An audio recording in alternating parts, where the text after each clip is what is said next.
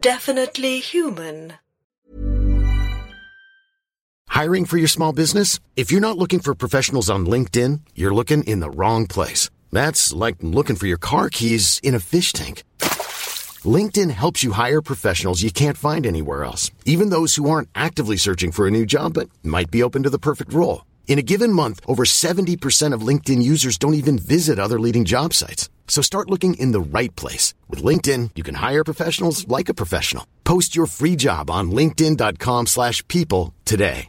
Hey, I'm Ryan Reynolds. At Mint Mobile, we like to do the opposite of what Big Wireless does. They charge you a lot, we charge you a little. So naturally, when they announced they'd be raising their prices due to inflation, we decided to deflate our prices due to not hating you. That's right. We're cutting the price of Mint Unlimited from $30 a month to just $15 a month.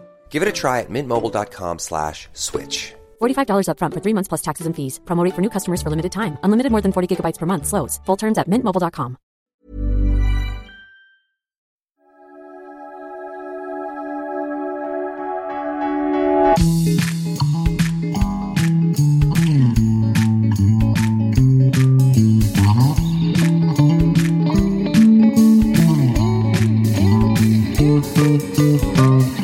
Hey guys, welcome to Back to Earth, a podcast about roots. I'm Charlie May, this is episode 8. It is spring, and I'm on my way to the barn to see a load of grain being collected to take to the mill. The driver has arrived, and I'm just going to pop my head in for a quick look. Lord, stop me down there in the road. He said, where are you going? I said, up there. You, go, don't bloody go up there. I said, I've got to go up to the farm. Oh, so where are you going? I said, Mr. Reed. I don't know him, he said. I said, up on the left. Oh, I don't know, he said, but I wouldn't go up there. I said, yeah, he stopped me right down there. Well, was that somebody walking, was it? Or? No, dustbin lorry. Oh, right. Dustbin lorry. Yeah, he said, don't go up there for Christ's sake. I said, it was only place I can go, isn't it? I'll give you a passport. Yeah, please.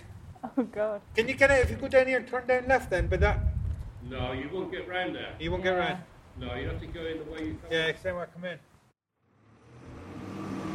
So I'm currently stood on top of a ladder looking out over the back of the lorry where the grain's being tipped into the back, precariously perched on top.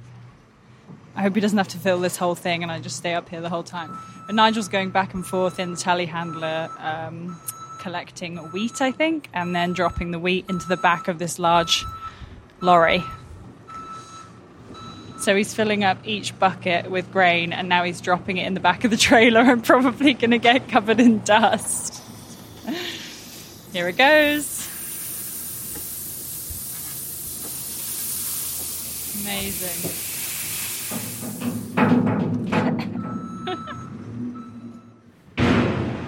Okay, now how to get down.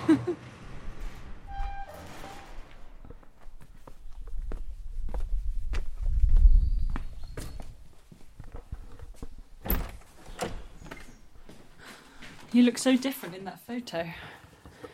I do. With glasses? Yeah, I'm not used to seeing you with glasses now. I know.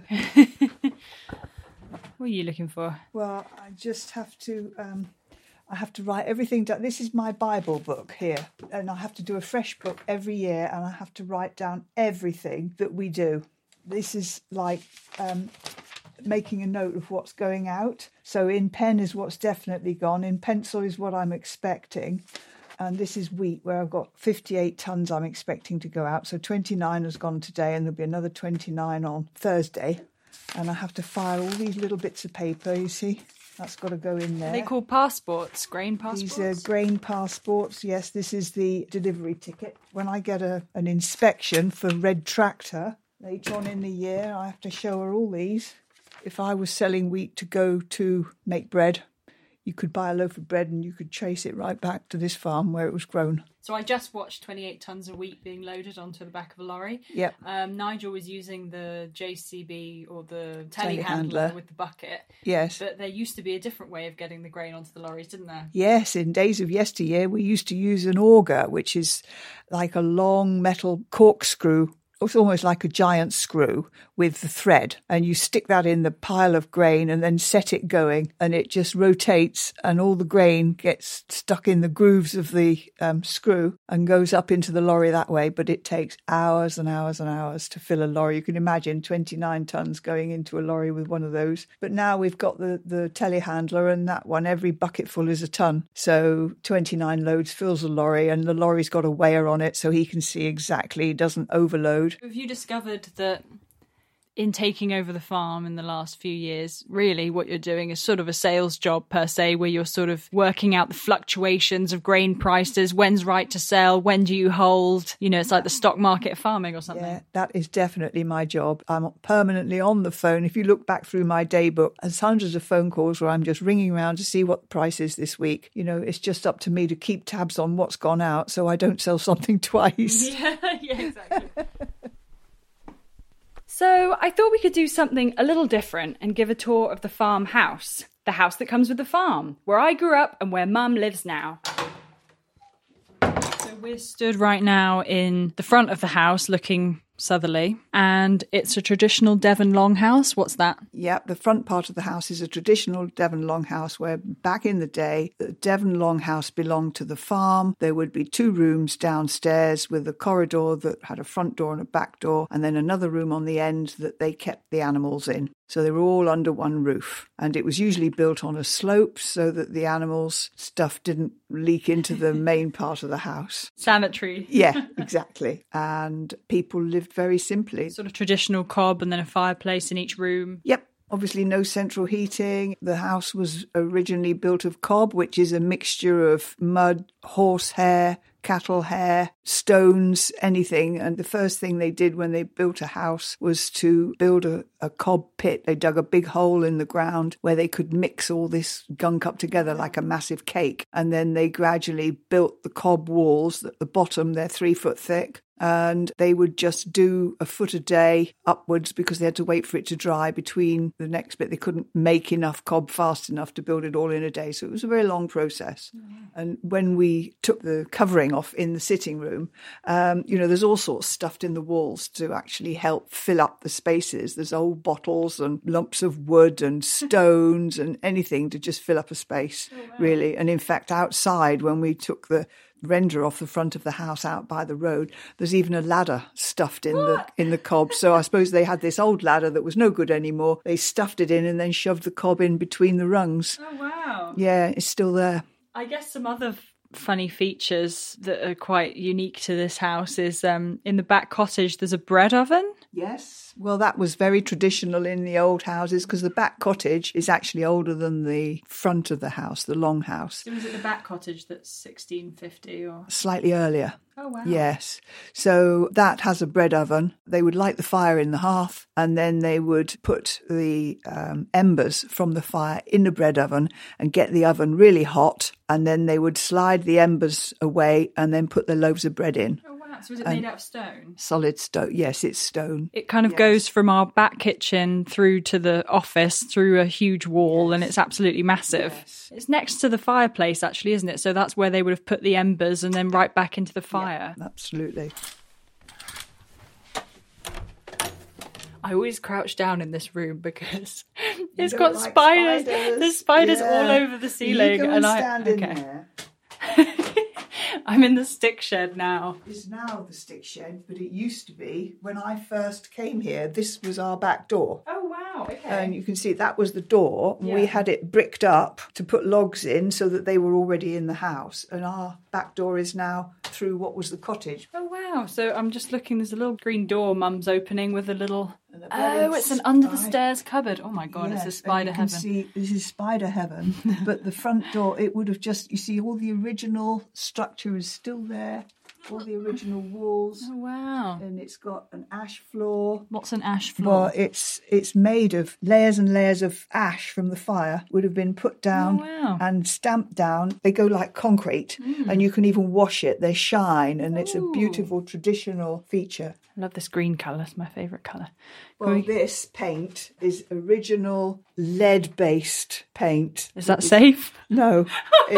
Because it's in an old outhouse. You can see it's been chipped by chucking the logs in. But this was traditional paint that everybody had. Either olive green or dark brown was the colour in Victorian times to paint all your woodwork. Oh, it's beautiful. Yeah. So I've gradually stripped. You see, these doors have been stripped of it. Yes. On So that that would have been side. green as well. Well, Ah, it's yeah. still green. I've only done the one side. But yeah, that's an original door. It's really Amazing. rather lovely, isn't it? Yeah, it's beautiful. Yeah. I love that you've kept all the old original doors Yes. all throughout the house. Yes. Proper wooden doors with Yes. big metal handles. They've got these lever handles. You know, they're worn with age. They've become so thin with thumbs being put on them over hundreds of years. And then this is the dairy in here. I think that was an addition at some point, and it's all kitted out with water channels and taps, and it's where there's beautiful blue cold stone slabs all around the side where they would have kept all their food, because in the days before electricity, of course, didn't have refrigerators, so this is where they stored the food and where the farmer's wife would have made the butter and the cheese and probably sold it at the local market. Those big hooks are still hanging on the ceiling now where they would have hung their hams and cuts of meat, you know. But we don't go in there unless we've got to. No, it's so cool. It would make such a fantastic room. You know, it's so When you were beautiful. kids, we had ping pong table in there. Didn't we? Yeah, I do. The kitchen used to be a courtyard which connected the farmhouse to the cottage behind. Now it's all under the same roof, one big oddly shaped building. This is why we've now got steps going up, because the floor used to slope so alarmingly. In order to keep the floor flat, that's how far down we had to dig. That was the rise from there to there. This is where I'd trip as a child and say, whoops, drunk again. Absolutely. Where'd I get that from? The health visitor was here. She came to check on you and you just, whoops, drunk again. Well, I must have got it from you. Yeah, you would have done. That's the back of the bread oven. We're Yeah. in the office now. And you can see the back of the bread oven. Looks like a massive tent. Yeah, it does. And it's got 1847 scratched in it. Wow. So quite whether that was when it was re-rendered or when it was done, I don't know. And then somebody's name etched in here. We've got WM. WM scratched in the door there. Look at that giant keyhole. That is amazing. Yes. There's the key. Oh, wow. That is a proper classic sort of treasure chest key. It must weigh half a kilo. It does weigh a lot. Yeah. Stick your brolly away. So we call this the gun room because originally, before laws were changed, this is where your dad kept all his guns. And I've turned it into a storeroom now, and I've got overflow of, well, everything, wine. as you can see, wine, deep freezes and, bulk buying items, and everything is in here, all my DIY stuff. But the history of this, your father's aunt was a land girl here during the Second World War. She came here when all the men had gone to war. They needed help on the agriculture front. And so they got all these girls to sign up as land girls. It was like the Women's Land Army, really. And they came and worked on farms and lived in to do all the work that men used to do, because obviously it was still horses and carts in those days. And she stayed here as a land girl. And she can remember when this room that we're standing in now, the gun room, had pigs in it. Oh my God. This just would have been an empty space up above, no ceilings in it. It was just a barn, and the entrance was out of a door in behind what is now cupboards. And this is where the pigs lived. I suppose you would give the pig scraps of food and it would be your Absolutely. waste management. Yeah. You had one pig, if you were lucky you had two, and they lived off the scraps that you and all your family had. You know, they'd have potato peelings and all sorts.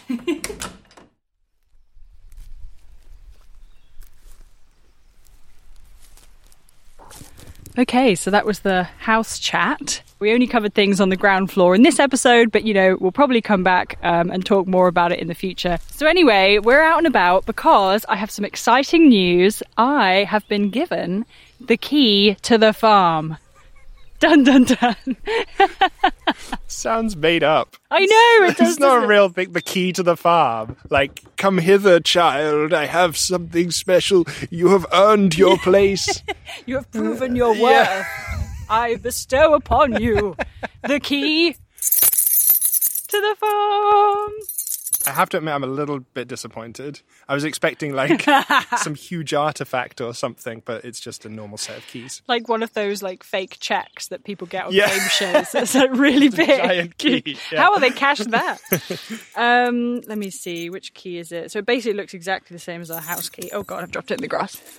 Wow. I don't think you're ready for the key to the farm. Don't tell Mum. Okay, so here it is. So this is a master key that unlocks every single gate. What is that majestic sound? A Labrador. Because we're in, is it a public field? Yeah, no, we're walking along a public footpath, but it goes through our fields. And we're going to walk to the pond. And I'm going to use my key to open the gates.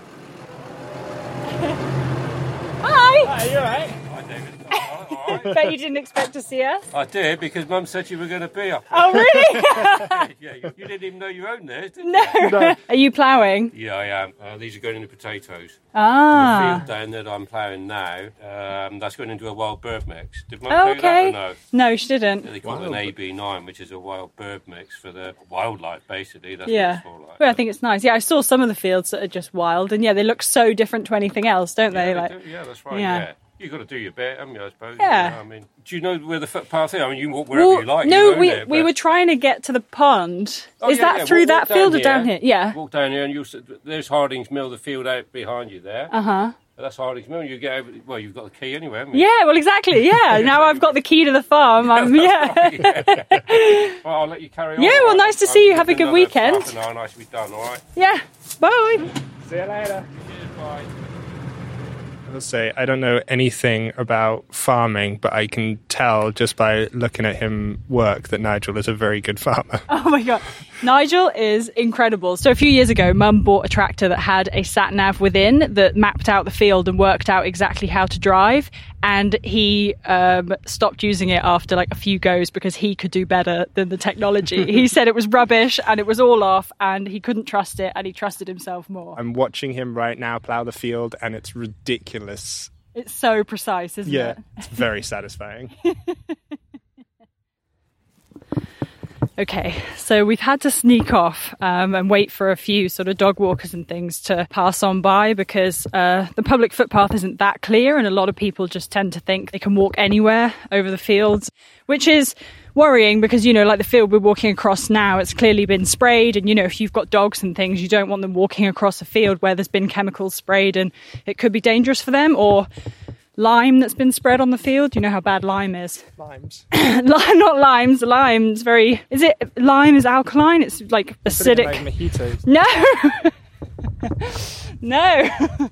So we're coming up to a gate. It's got the barbed wire around the top. Time for me to use my key to the farm. Thanks. So is that why we've gone on this long walk? It's just so you can open a gate? Look, it's a poignant... It's a moment. Right. Ta-da. Do you remember this was one of our first dates? You came to visit our house and we came down here and we sort of lay on the grass and looked at the pond. I've always loved it here. This was something Dad created. Basically, the ground here is very clay-based. There's a spring in the woods and a stream trickles down and joins the main river. And so by sort of gouging out the earth, the pond naturally filled with water. We didn't need to line it or anything. And he got fish and he put fish in the pond and he made a little pontoon. Yes, I remember. Yeah, it was amazing. He created this sort of wooden walkway, I think, out of an old sheep railing and put plastic drums full of air underneath so it would float. And every day we'd come down and we'd feed the fish. We'd walk the dogs through the woods. But yeah, Dad absolutely loved this pond. He bought rainbow trout.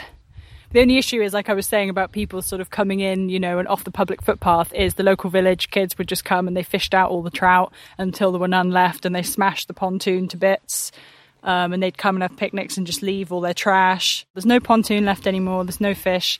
There's a couple of weeping willows that sort of dip into the water. It's very pretty. I mean, everything still looks a bit dead, but in the summertime, it's absolutely teeming. There's lotus plants, lily pads.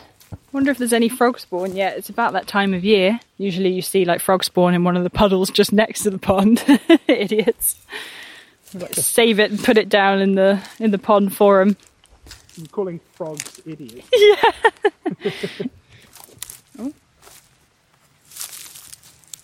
Oh, look, there's a frog. Oh my god! Oh wow! Oh, he was sat on top of a kind of lily pad as well.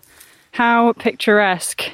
Oh, you so rarely see frogs. You always see the frog spawn and the tadpoles, but yeah, you so rarely see a frog. I did find a toad when I was gardening this week. Sort of disturbed him. I was pulling up a lump of grass and he was hiding in it. But I moved him under a rock. What's the difference between a toad and a frog? Is it just one's bigger than the other?